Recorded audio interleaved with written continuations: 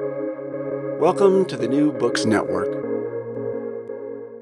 Hello and welcome to another episode on the New Books Network. I'm one of your hosts, Dr. Miranda Melcher, and I'm very excited today to be speaking with Carolyn Roop about her book titled The History of the London Underground Map, just out in 2022 from Pen and Sword. And as the title suggests, this book helps us understand where we get the iconic tube map from. And it turns out to be quite a story that goes through all sorts of twists and turns, quite literally like the tunnels of the underground itself. And despite being someone myself who really quite likes the underground map and thought I knew it pretty well, I learned rather a lot from this book. So Caroline, I'm so excited to have you with us to tell us more about it. I'm so excited to be here. Thank you for having me. Could you start us off, please, by introducing yourself a bit and explaining why you decided to write this book? Yeah, absolutely. I'm a social history writer. My background is in heritage, so I've worked for the National Trust and English Heritage and some small-scale heritage charities. But I've always been really interested in the human experience. So that's how our ancestors lived and how they experienced the world around them. But also how we consume that history as well. So how we interpret it for ourselves, how it's presented in museums or heritage sites, and how we experience it. And what I found is that a lot gets distorted in that process. And I did a master's degree in heritage management, and I looked at how we consume the past and how much nostalgia sort of interferes with our perception of what actually happened. And unsurprisingly, it's quite a lot. But this book actually came out of my time working for English Heritage. I used to commute into central London, and having travelled on the Underground, I wanted to know about the people who are responsible for it, for this enormous piece of infrastructure that, billions of people use every year. But also how those people convinced Victorian Londoners to go underground. That was a big deal in the 19th century. People didn't go underground. The underground was for moles and animals and, the devil and, things that people didn't really want to think about. So I came about it in a strange way. That sort of led me down the path of how they sort of communicated to the public that this was a good idea. And the way they did that was through its map and its artistic heritage. And that's where people like Frank Pick, who I think we'll probably talk about a bit later, and Harry Beck come in. But it's also worth me saying that railway history can sometimes get a bit of a bad press because a lot of the older works on how the railways developed can be a little bit difficult to read. They're quite fact-laden, they're technical, they're still valuable, but to most people, they maybe don't make too much sense. I wanted to make the book quite accessible so that someone with no prior knowledge of the Underground could pick it up and engage with the story rather than being drowned in lots of technical information. So, it's not a nuts and bolts kind of book. It doesn't go very deeply into technical things, but I wanted to tell the story of the people behind the Underground. So, that's how it came about. Wonderful. Thank you for sharing that with us. I think it definitely does do justice to the readability of the book. Great, and thank very you. much the feel of actually being in a station in these early decades and going, well, what did it actually smell like and sound like? And it's kind of icky. How were people convinced to do this? I know. It's amazing that they managed to get them underground in the first place because, it was quite a hostile environment and they didn't have the technology to go underground either. So, they had to actually construct machines from scratch to actually achieve this. It's amazing when we think about it now that they actually managed to do this, but they did, and we have a London Underground, and it's brilliant.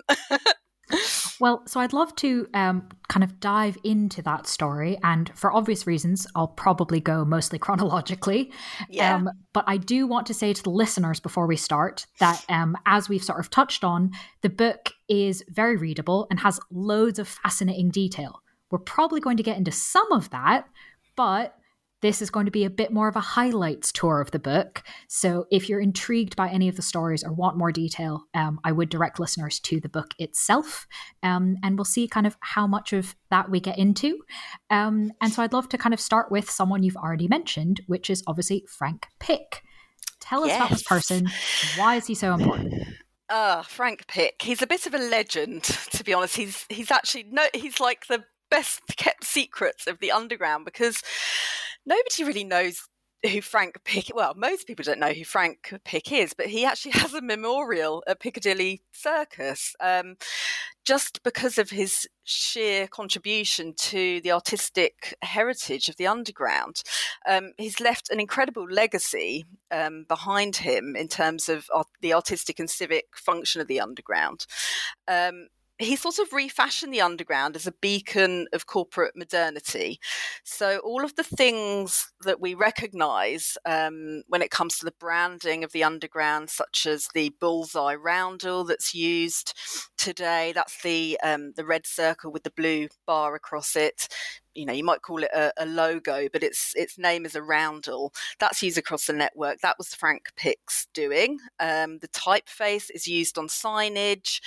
That's Frank Pick. And marketing communications at that time, I should say Frank Pick was the first half of the 20th century. So he was working for the underground in those kind of, those really important years when it was really kind of becoming more like what we know the underground to be today. But of course, he was also responsible for bringing Harry Beck on board and Harry Beck's map, which we'll obviously get to a little bit later. Such was his standing in the artistic community that Pevsner called him the greatest patron of the arts of the 20th century. So he was very well regarded in his time. He recognised the importance of a corporate brand a long time before other large organisations did, and how that would help to give the impression of a unified, efficient and cohesive network to the public. So he was very much about making the underground a place where you wanted to be. He worked towards making it a good environment for people so that they could get around London, because that's its primary function. So he was employed by the Underground Electric Railway Company of London. It's a bit of a mouthful. So we'll shorten that to the UERL, as I do in my book. That's one of Transport for London's kind of previous incarnations. And this was in 1906. It was a big period of change for Britain, finding its place in the world in a new century. But he worked his way up the ranks. He was a traffic officer, and then he became commercial manager, then managing director, and then finally CEO in 1933, at the same time that Beck's map came out. But he wanted the underground to be a sort of aspirational place and a transport network that London could be proud of. And he did that by making the underground more efficient and functional, but also by employing some really clever marketing strategies that would communicate its efficiency to the public. But yeah, what's really interesting is that he had a very forward-thinking approach, but he also sort of almost had one foot back in the Victorian age. He was a Victorian by birth. He was born in the Victorian times, and his artistic choices often harked back to that kind of previous age, such as some of the earlier maps that he commissioned before Beck came on board. And we'll talk about that, I think, a little bit in a minute. But they were delivered very much with modernity in mind and with an eye on raising the Underground's corporate profile and increasing passenger numbers. So his architectural choices for stations and their internal design were kind of designed with the internal movement of passengers in mind. So, he was always thinking about how he could get people around quicker. And, some of those strategies are still in place today. So some of the layout of station concourses like Piccadilly Circus, they're designed very much with the flow of people in mind. And that was really revolutionary at the time. People weren't really kind of doing that.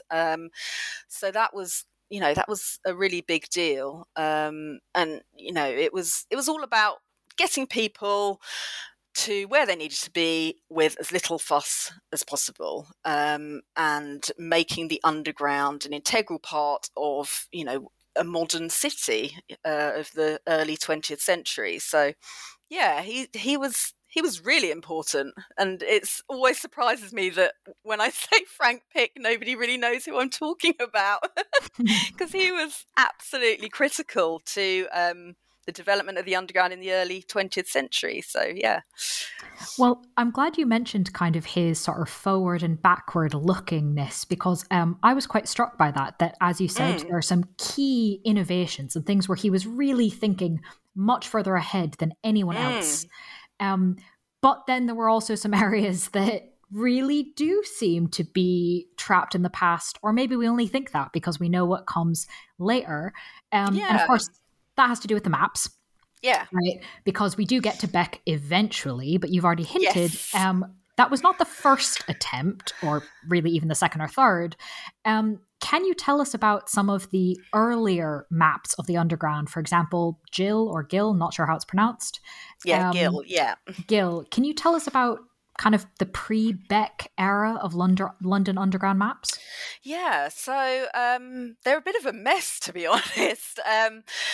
The way of producing maps for the underground back before Beck was simply to superimpose the lines of the underground on top of a cartographic map.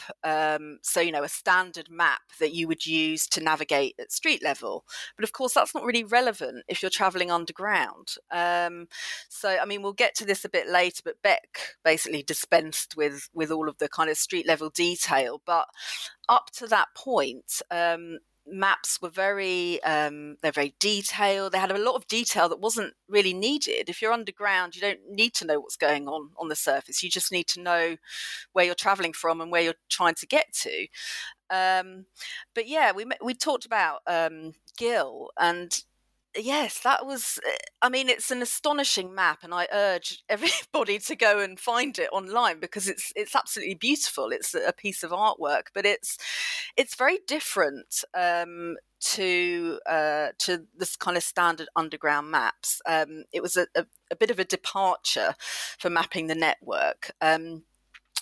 So obviously the first section of the underground opened in 1863. And as I've just touched on, the maps that were produced during that period to help navigate the network were topographical. They were standard kind of cartographic pieces. And they had landmarks on them and street level detail, and they would just draw on top. But, that's not that helpful. But Gill's map was totally different to anything you've seen before. It wasn't just the lines on top of a map. He did a whole piece of artwork. It was called By Paying Us Your Pennies, and he did it in 1914. And this came out of an idea that Frank Pick had. He wanted to promote the network not only as a place where you could travel quickly from A to B, but he also wanted to communicate what London had to offer because he wanted to capture the leisure market. He needed people to come into the city and use the underground network to experience the city. So he almost took a bit of an artistic leap backwards with Gill. So he commissioned Gill to come up with a map that would capture people's attention. He wanted passengers to stop and admire this amazing piece of artwork, draw the viewer in. And Gill's map is it's a beautiful depiction of London. It's drawn with a kind of mythical, medieval flavour. You can't help but kind of look at it and look at all the details on it. It's got heraldry, shields, griffins, serpents, lots of flights of whimsy on it. It's quite far removed from functional. I mean, it's the opposite end of the scale to Beck's map, but it did the job, and it got the leisure travellers in. And I urge everybody to have a look at it, because it's absolutely beautiful. It's a beautiful piece of artwork, but not at all. I mean, it's the opposite end of the scale to Beck, where Beck was all kind of form and function. Gill was very much, this is a piece of art. It's kind of, it harks back to like a previous age. It's very kind of medieval I was going to say, it reminds me of like a tapestry almost. Yeah. I'd never thought of it like that. Yeah, it absolutely does. Yeah, you're right. So yes, it was a really unusual choice for Frank Pick, but then, he had to kind of think about all these different demographics of passengers that he needed to draw in. So whilst the commuter was on the rise during that time, he also needed, the leisure passengers to come in, because the commuters are only really using the underground at certain times. So what did he do to fill, the trains with people and put bottoms on seats during the off-peak times? And this was one of the ways that he did that. So it's fascinating. Everybody should have a look at it. Definitely. This idea of kind of the leisure market and bringing people into London for a particular experience, and kind of trying to create that sense when you're underground, you can't see the streets, of kind of this transportive nature, both literally, you can get from point A to point B, but also like you can come into London and have this very different experience of shopping and leisure and whatever. Seems to have been something of a theme during this period. And I was wondering if you could tell us about Metroland and its impact on the underground and its maps. Right, so Metroland. For those that don't know where Metroland is, not that it's called Metroland now, but it's the area that the Metropolitan Railway served in the northwest of London. So it's sort of Buckinghamshire, Hertfordshire and Middlesex. So the Metropolitan Railway was the first line. It was the first railway line to go underground. It's not a tube line because it's not at deep level. So that's a technicality that we don't really need to talk about here, but it was an underground railway line, and it was the first one, which was opened in 1863, but it always had designs on being a proper kind of overground railway. It didn't really want to be underground. It spent most of its existence trying to escape and come above ground, in fact. So during the construction of the Metropolitan Railway, the company bought up sections of land along its length. They were quite clever. And by the early 20th century, those sections were quite ripe for new housing developments. So the railway would benefit twofold through this, through selling off the land for residential construction, and then the increase in passengers that would bring from people buying homes there. They would obviously need to come into London for work and then travel home at the end of the day. So they started off by promoting Metroland as a kind of leisure destination to start with. So this is for people to escape the city. And this sort of began in about 1915. So this is quite a long time after the Metropolitan Railway's kind of origins in the middle Victorian period. So in 1915, they started promoting this area as a kind of place to be. They wanted to promote it as a haven of peace and quiet, with rolling fields, woodlands, thatched cottages, cows, everything that the countryside had to offer. And it was like that at that time, because London was nowhere near the size that it is now. The suburban sprawl hadn't really kicked in. So it was that and more. It was a big kind of blank, empty space of beautiful countryside. It would really come into its own at that time as well, because of the horrors of the First World War. Everybody needed a bit of escapism. they kind of promoted it as a homes for heroes kind of area. When they were looking at turning it into residential, they kind of jumped on the political bandwagon a little bit, and they're like, oh, this is an amazing area. Let's give our boys who've fought so hard abroad, let's give them a nice area to live, where they can kind of make their little homestead. So they turned their attention to promoting Metroland for those looking to move permanently out of the city, and they begun a large-scale residential building program. And the irony of that, of course, is that by doing that, they actually covered the rural idyll that they were using as a selling point in buildings and infrastructure. So it didn't stay a rural idyll for very long. The first estate was at Pinner, and that predated the war. But after the war, they obviously needed a lot more housing, and they developed a string of estates broadly following the route of the railway. They were at Chalk Hill in Wembley, Cedars Estate at Rickmansworth, there was one at Eastcote, Rayners Lane, Hillingdon, Chorleywood. There were others as well, and Amersham. So this went quite a long way out of London. And in 1924, they actually produced a map of the metropolitan suburban services, which showed all of these estates and also where all the nearest golf courses were, which gives a little bit of a nod towards the clientele that they wanted to appeal to. It was like, you can have your home here, and here's a lovely golf course that you can spend your time on too.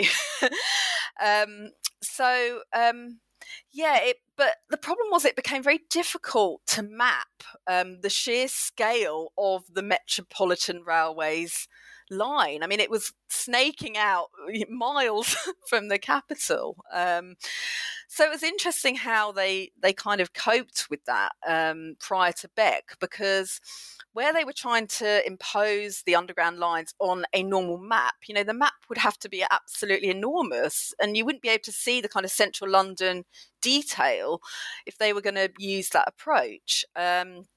So often with the Metropolitan line, they would just kind of cram their station. If they were going to draw a map, they would just cram the stations, the outlying stations, into a little box sort of on the side, or they might kind of just cut them off completely, or they might be squashed up into a corner. And obviously Beck's diagram in 1933 would address that and make the network look like it was a unified kind of cohesive system where all the stations were shown, and he would do that ultimately by obscuring some of the distances, and we'll probably talk about that a bit later. But yeah, it's really funny. The Metropolitan Railway, they spent most of their time just trying to kind of escape London, to be honest. They were always kind of going further and further and further away. They really wanted to be a proper railway, not an underground railway, but they didn't quite manage that, although a lot of that route is above ground, but it's still officially an underground line. It's not a kind of proper railway, a mainline railway. Still to this day. Yeah, to this day. Yeah. So continuing chronologically, we're not quite at Beck yet because there's just so much to get into in this book. One of the things that I was particularly interested in is, obviously, as we've just spoken, the Metropolitan line has a lot of stations, but not nearly as many stations across the whole network as there are today. So that expansion has to come somewhere, or at least some of that expansion has to come somewhere. And I was really surprised that there was so much expansion between World War I and II. And, on the face of it, it's like, oh, well, that's peacetime, so obviously. But that's also the stock market crash.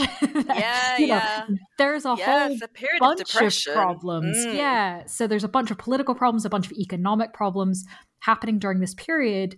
How and why did the underground manage to expand anyway? Well, they were clever, I suppose is the simple answer. I mean, obviously the interwar years saw the rise of the commuter. And what a commuter really wants is an efficient and organised network that could transport them from their home in the suburbs, Metroland, into the city. So the underground had to go to the commuter, and they did that by expanding outwards into the areas that were not at that point served by underground stations. they had to, obviously during the war years, the Underground had put a lot of its development plans on hold. It was always wanting to extend its lines, but because of the war, that wasn't always possible. But what they were able to do was to say that they would be able to provide work and contracts in the steel and construction industries, and that would help combat the post-war rise in unemployment. So, they were able to take advantage of, government schemes, to provide these jobs. And they made connections between routes. So they built new sections, they pushed out into the countryside, they went north to Edgware and south to Morden. So they're really kind of stretching themselves across the city by this point. And by 1926, it was possible to travel from Edgware, which is in Middlesex, through the heart of London and onto Morden, which was then in Surrey. So, I mean, they were really kind of pushing themselves out. And to make sure that everybody knew this, they had to get their PR working again. They expanded all of their graphic output, and that period was really prolific for poster art. They loved their poster art on the Underground. They loved catchy slogans that kind of made clear all the benefits of Underground travel. So it was fast trains every few minutes, and they wanted to promote their house buying as well for all these new extensions. So they were saying things like a change of residence is as good as a holiday. They came up with all these kind of natty slogans that would kind of help them to get people onto the Underground. But these posters, they weren't just a means of communicating key marketing messages. They were really high quality pieces of artwork. They were done by renowned artists such as Edward McKnight Kauffer, Walter Spradbury.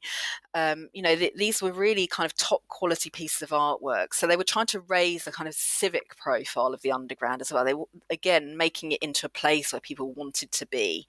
And when it comes to the poster artwork, I must direct people to the London Transport Museum's online collection, because they've got an amazing showcase of the poster artwork from that period. And if you're interested in the development of graphic marketing material, you must go to the LTM's website, because they've got a fantastic digital collection. I wouldn't have been able to write this book actually without it, because I wrote it during COVID. So it was really difficult to kind of get anywhere, get into London, get into archives. So thank goodness for the London Transport Museum and their digital collection. But yeah, I urge everybody to have a look, because honestly, the posters during that period, the interwar period, are absolutely fantastic. I mean, they're standalone pieces of art in their own right. They're brilliant. So, yeah. Well, thank you for the recommendation of a good online archive, always of use to many people.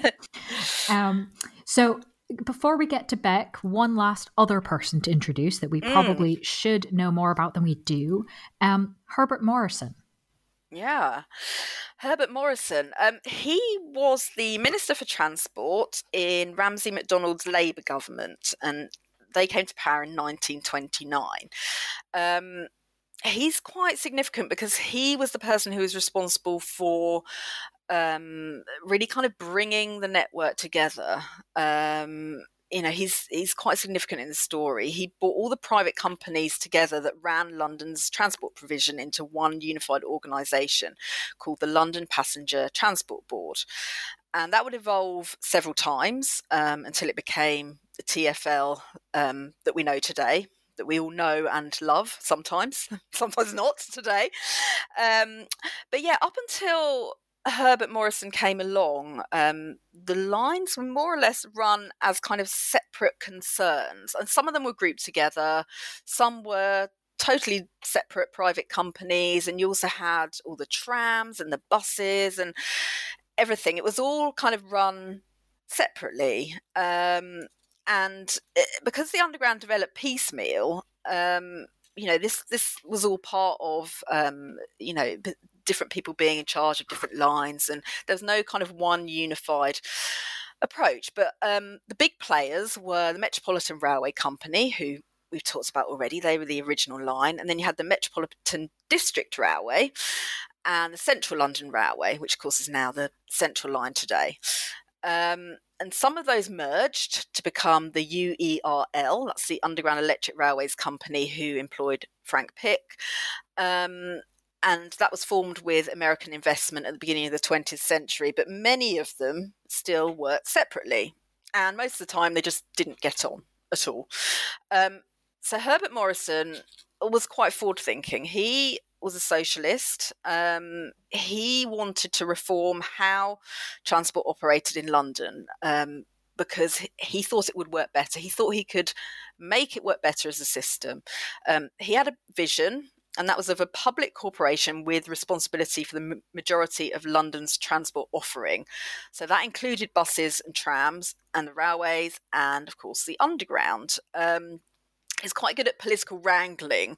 So he kind of extolled all the financial benefits of a unified system, and he could see the positive effect the network could have on civic life if it kind of they worked together rather than separately. So he presented a bill in 1931, but unfortunately the Labour government actually collapsed 5 months later and he lost his parliamentary seat. But all was not lost because the Conservative-led coalition government that came into power afterwards, they kind of recognised the merits of this bill, and the legislation that was needed to form the new corporation was passed in 1933. And it was the London Passenger Transport Board, and it was known more simply as London Transport. And that was kind of that was one of the early kind of incarnations of TfL. It was really kind of, it was a really big deal back then.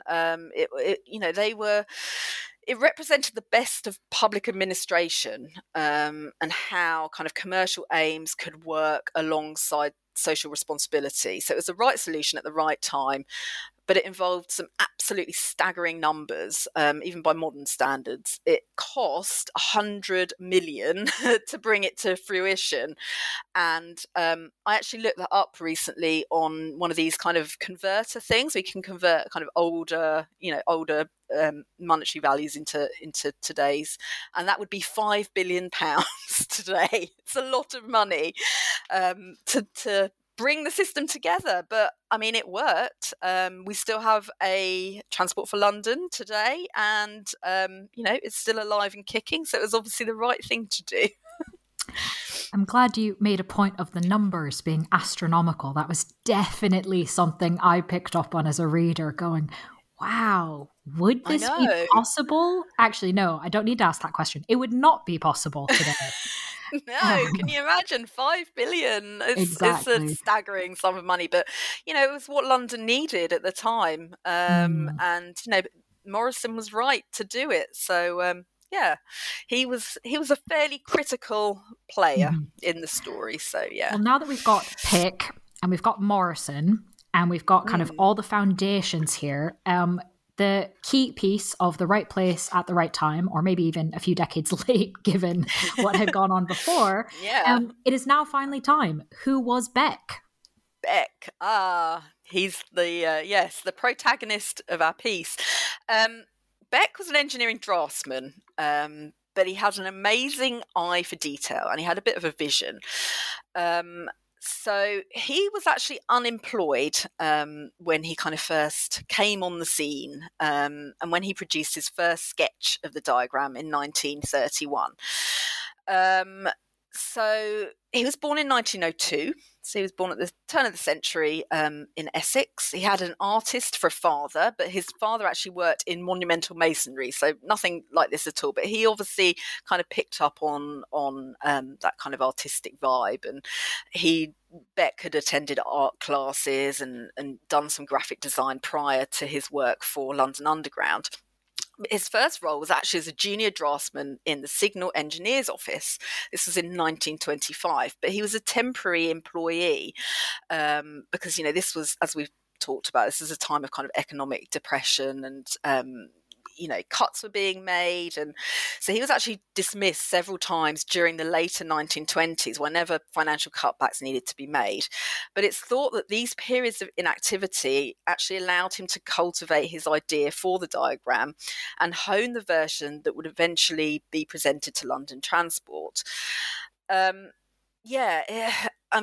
It's amazing what he achieved. I mean, his kind of final creation, it departs from all previous attempts to map the system because it becomes so kind of profuse and unwieldy in terms of the dimensions of the city and, the network. So he needed to completely ignore the mapping values that, were inherent in what we consider a map to be, topographical maps, such as geographical accuracy, the scale, the street level features.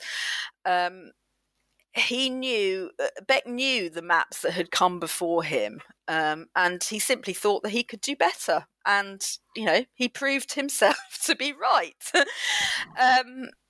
But I should point out that despite following the principles of graphic and informational design, such as having no topographical detail and clean aesthetics, the diagram is still referred to as a map, and even TfL call it a map when they aren't calling it a journey planner.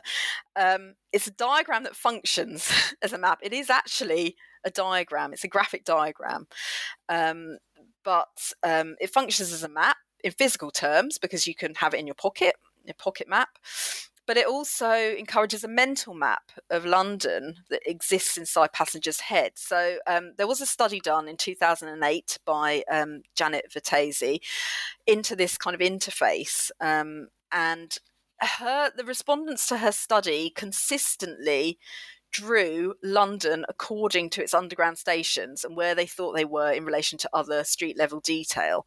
And one interviewee had even said, "It's on the tube map, therefore it must be London," which says how much kind of Beck's map is sort of ingrained in our consciousness. It's just kind of there, especially for Londoners. I don't live in London myself, although I used to work in London. But you kind of, when you think about London, you often think about how it looks on a tube map, even though a lot of the time, it's kind of Beck actually obscured, a lot of the scale and distances in order to kind of make it work. It was really revolutionary, but it did build on the work of previous underground mappers, such as George Dow. He worked on diagrams for the London and North Eastern Railway, and Fred Stingemore, who was Beck's predecessor, and he championed Beck's version in its early years. But the only difference was Beck kind of executed this whole new way of designing maps a bit better than them. But there were some diagrams in existence already prior to Beck's, but Beck kind of just, he kind of just took it one step further.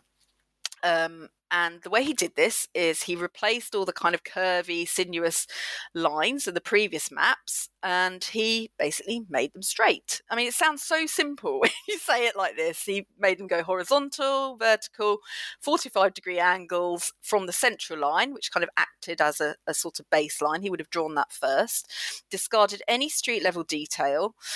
And by doing that, he was able to kind of play around with the distance and the scale. So he enlarged the central area, which has the highest density of underground stations, and he placed every station at an equal distance from the next. And that meant by doing that, he could kind of compress the furthest reaches of the network. So all the bits that kind of went out into the suburbs, Metroland, it was all like a big kind of unwieldy sort of octopus, tentacles everywhere.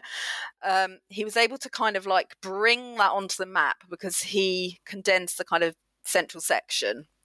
And he knew that by divorcing the lines from their geography, it would allow the diagram to just work as a navigational aid. So by taking off all that street level detail, you're just simply left with a way of seeing how you get from A to B. I mean, it's quite simple, really, when you sort of distill it down like that. And that was always the primary function of this diagram. It just needed to get people around the system. And his rules were really simple. Just forget accuracy and distances, and then bring in the sequence of stations and how they related to the rest of the network, bring that to the fore.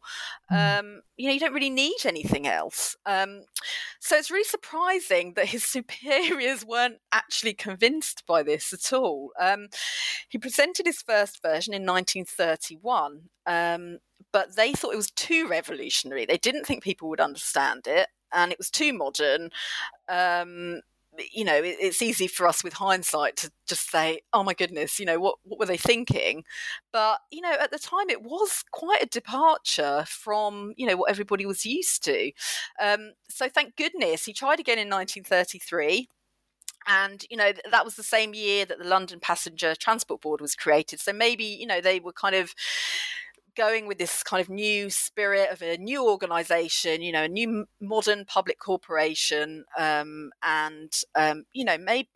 it was just, the right thing at the right time, and they agreed to print it for a trial run, and the rest is history, isn't it? Obviously, there's way more to the Beck story than I've talked about there. That was very brief, but obviously, an overview.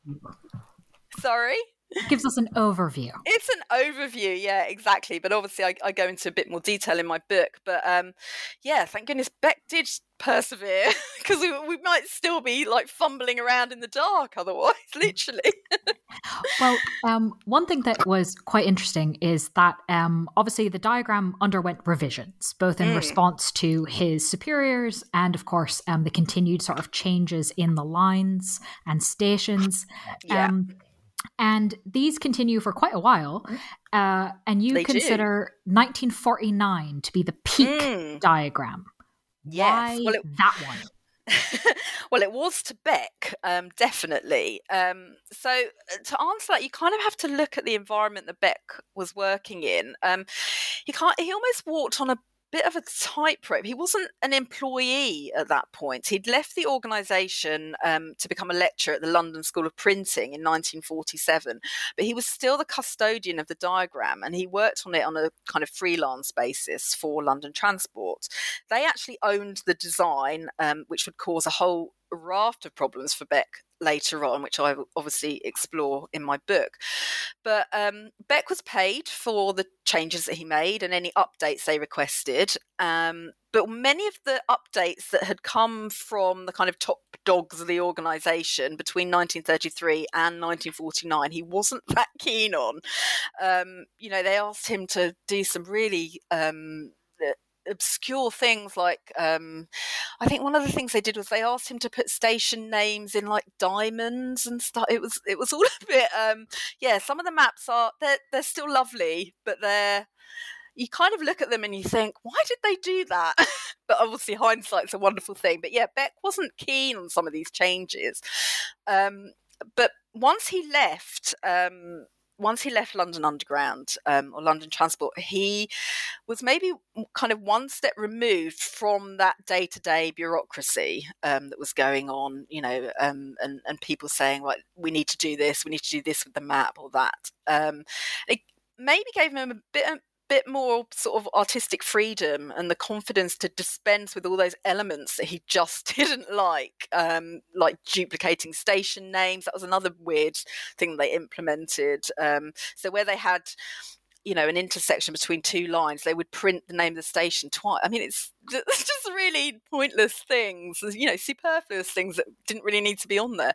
Beck got rid of all that nonsense, and the 1949 one was, it was his favourite. He'd got rid of all of the elements that he didn't like on the diagram, and they got rid of the ornamental border. I think up until that point there'd been a border on it. He didn't like that, so he got rid of those. He got rid of all of those for 1949, and he considered it to be his absolute finest in terms of its clarity, its form and its function, and that elevated its usability, which of course was the point of it. He wanted it to be user-friendly. He was quite forward-thinking in that respect. He wanted it to be simple for people to look at and use. You didn't need some of the things that were on there, some of the things that he'd been asked to implement. He managed to kind of get rid of some of those things by stealth, I think, over the years. It's like, oh, did I forget to put that on there? Sorry about that.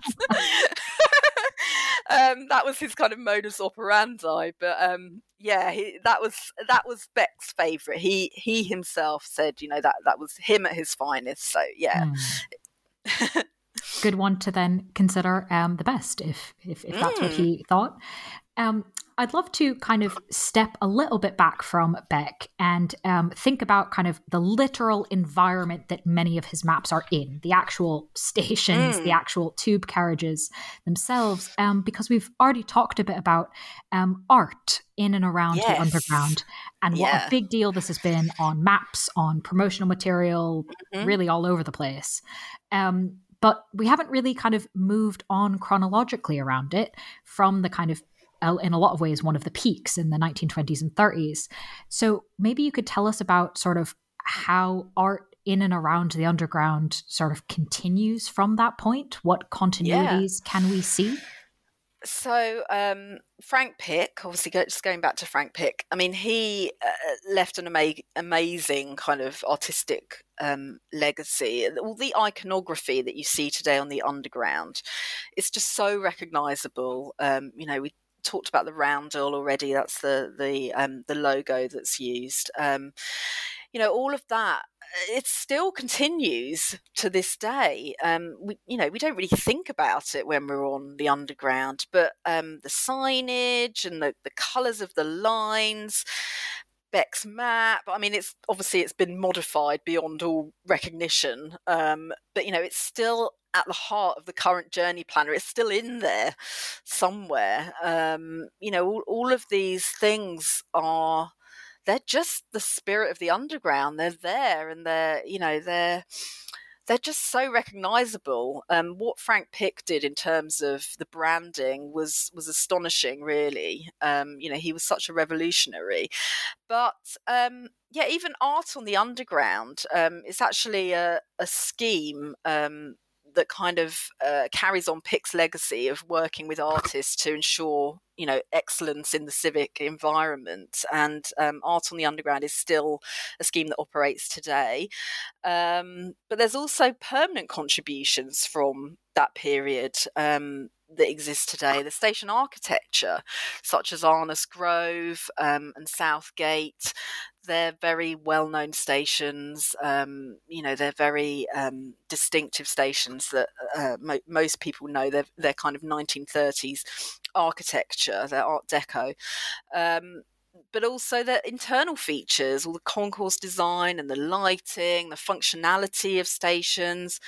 They're all kind of key design elements that endure to this day, and they're testament to kind of the functionality that Pick was so keen on. That was part of his kind of the way that he did things. He wanted things to be functional. He wanted the environment to be nice. The funny thing about the underground is that it has gone through periods of decline as well. I mean, I think I touched on my book on the 1980s. That was a bit of a kind of awful period for the underground. There was crime, graffitiing, things kind of really took I think they kind of lost their way a little bit. And I do explore this a bit more in the book, but they kind of lost their way with what they were doing. And I think they'd kind of forgotten Frank Pick and kind of everything that he achieved, and it's brilliant that they've kind of raised the underground back up again. And although we love to hate it a lot of the time, and I can say that because I used to use it as a commuter, it's a much better system than it was, say, 20, 30 years ago. It's really kind of, it's come back up again, I would say. Although I don't know, if you asked a commuter on a Monday morning who's been standing on a station waiting for a train, they might give you a different answer. But those legacies are so important, and I think as long as the underground kind of keeps that, or Transport for London, if they keep that kind of in their vision, they can't really go far wrong. They kind of need to hark back to Frank Pick's heyday, I think. Just whenever things take a downward turn, maybe just think of Frank Pick and what he would do. Well, so in fact, that's what I'd love to ask you to help us do. What do you think some of these key people, Beck, Pick, Morrison, what would they think of where we are today with the map, the diagram, and the art on the London Underground? Oh, I don't know if they'd be that thrilled, to be honest. I think, I mean, I've spoken to current graphic designers, people in the know, and obviously I can't speak to Harry Beck or Frank Pick, but I kind of know from talking to graphic designers of today what they kind of hazard it's not even a guess. They know what they would say, and they would say that it's just far too unwieldy to be useful. Hats off to the people that draw. I mean, I couldn't do it myself. It's way too complex for me. But the overwhelming opinion is that it's got far too much information on it now. It kind of renders it unfathomable, and that kind of takes it away from its primary aim, which is to help people get around.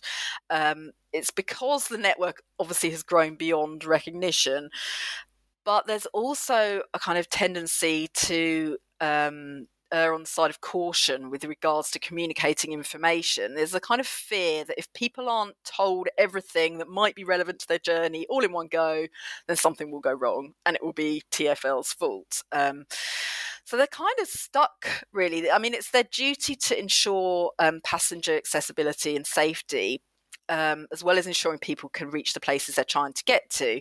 But trying to communicate all that in a kind of legible way is, well, it's a bit of a thankless task, really. I don't envy them at all. One of the graphic designers I spoke to, he calls that information pollution. So it's basically an overload of mapping features that distract from the original purpose of the design.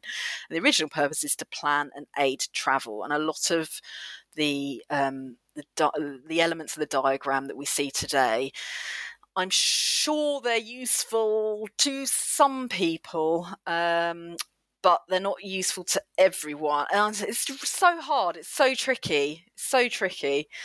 I wouldn't want to be the person drawing it, basically. But I think probably Frank Pick and Harry Beck would probably say that it's gone quite a long way from the original kind of design ethos. I think they would. Yeah, I think they wouldn't recognise it as Beck is in there somewhere. I should say he's in there somewhere. He's just been obscured by lots of other things. But it's really interesting actually, because some of the designers that I spoke to, they'd actually attempted their own versions, and they'd had varying degrees of success. And what they found is that people don't like other people messing with the underground map.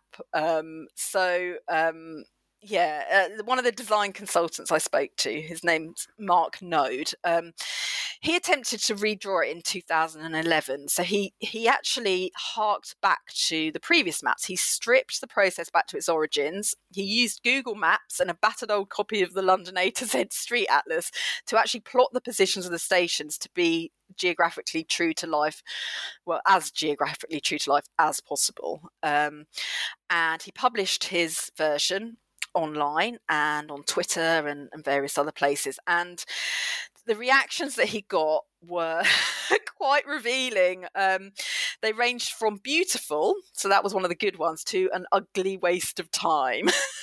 So it's really quite a divisive subject. But the kind of general consensus is that Beck's version was the doyen of 20th century information design and transit mapping, and basically it's sacrilege to, attempt to do it yourself or try and change it in any way.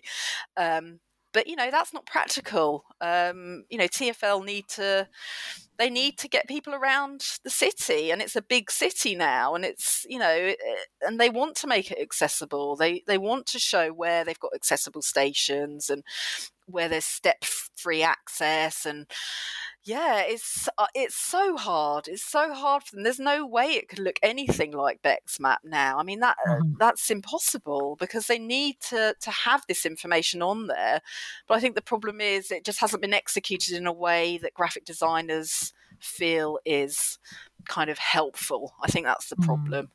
So it's really tricky. It's a tricky one. Very tricky. Hopefully my last question will not be as tricky.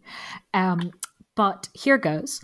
So obviously this book took rather a lot of research and effort and digging through things and piecing it all together to help us understand all of these details and how they make a story. And I'm wondering if, I know as a reader, I found quite a lot of things new and surprising, but I was wondering, given how close you were to all of the details and sources, etc., is there something you came across in the research or writing of the book that you found particularly surprising you could share with us? Well, I had no idea that the early days of the Underground was so kind of steeped in disputes, arguments, controversy, underhandedness. I didn't realise. I mean, you look at the Underground now and it's this kind of coherent system that works really well. You know, it's unified, it's all under the banner of Transport for London, everything works as it should. But in the early days of the Underground, as I mentioned before, all of the lines were run separately and they were often competing with each other as well. So there was a whole kind of, everything was very sort of competitive and underhanded, and they were arguing about who owned what bits of land that needed to be built on and what was the best way to run the trains, and should they be running steam or should they transfer to electric, and who was going to do that first? And it's just, I had no idea there were all these kind of arguments going on, because Beck's map, that's the funny thing, Beck's map makes it look so neat and tidy. It kind of obscures the kind of chaotic beginnings of the Underground in a way. It's a story that's full of sort of plot twists, a bit like the lines that Beck straightened on his diagram. But it spent a lot of the first decades of its existence on the brink of financial collapse. It almost didn't happen at all. And it was only through a slightly dodgy American businessman called Charles Yerkes, who we haven't had time to talk about today, but I do talk about him in my book.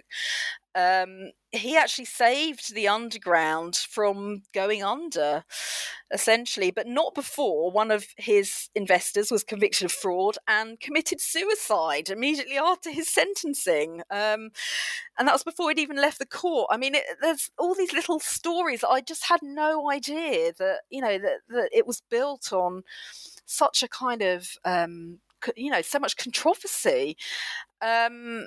Obviously there's more of this in my book, but, and the Underground's seen its fair share of tragedy as well. And some of that has happened in living memory, obviously. And writing those sections was a really kind of moving experience.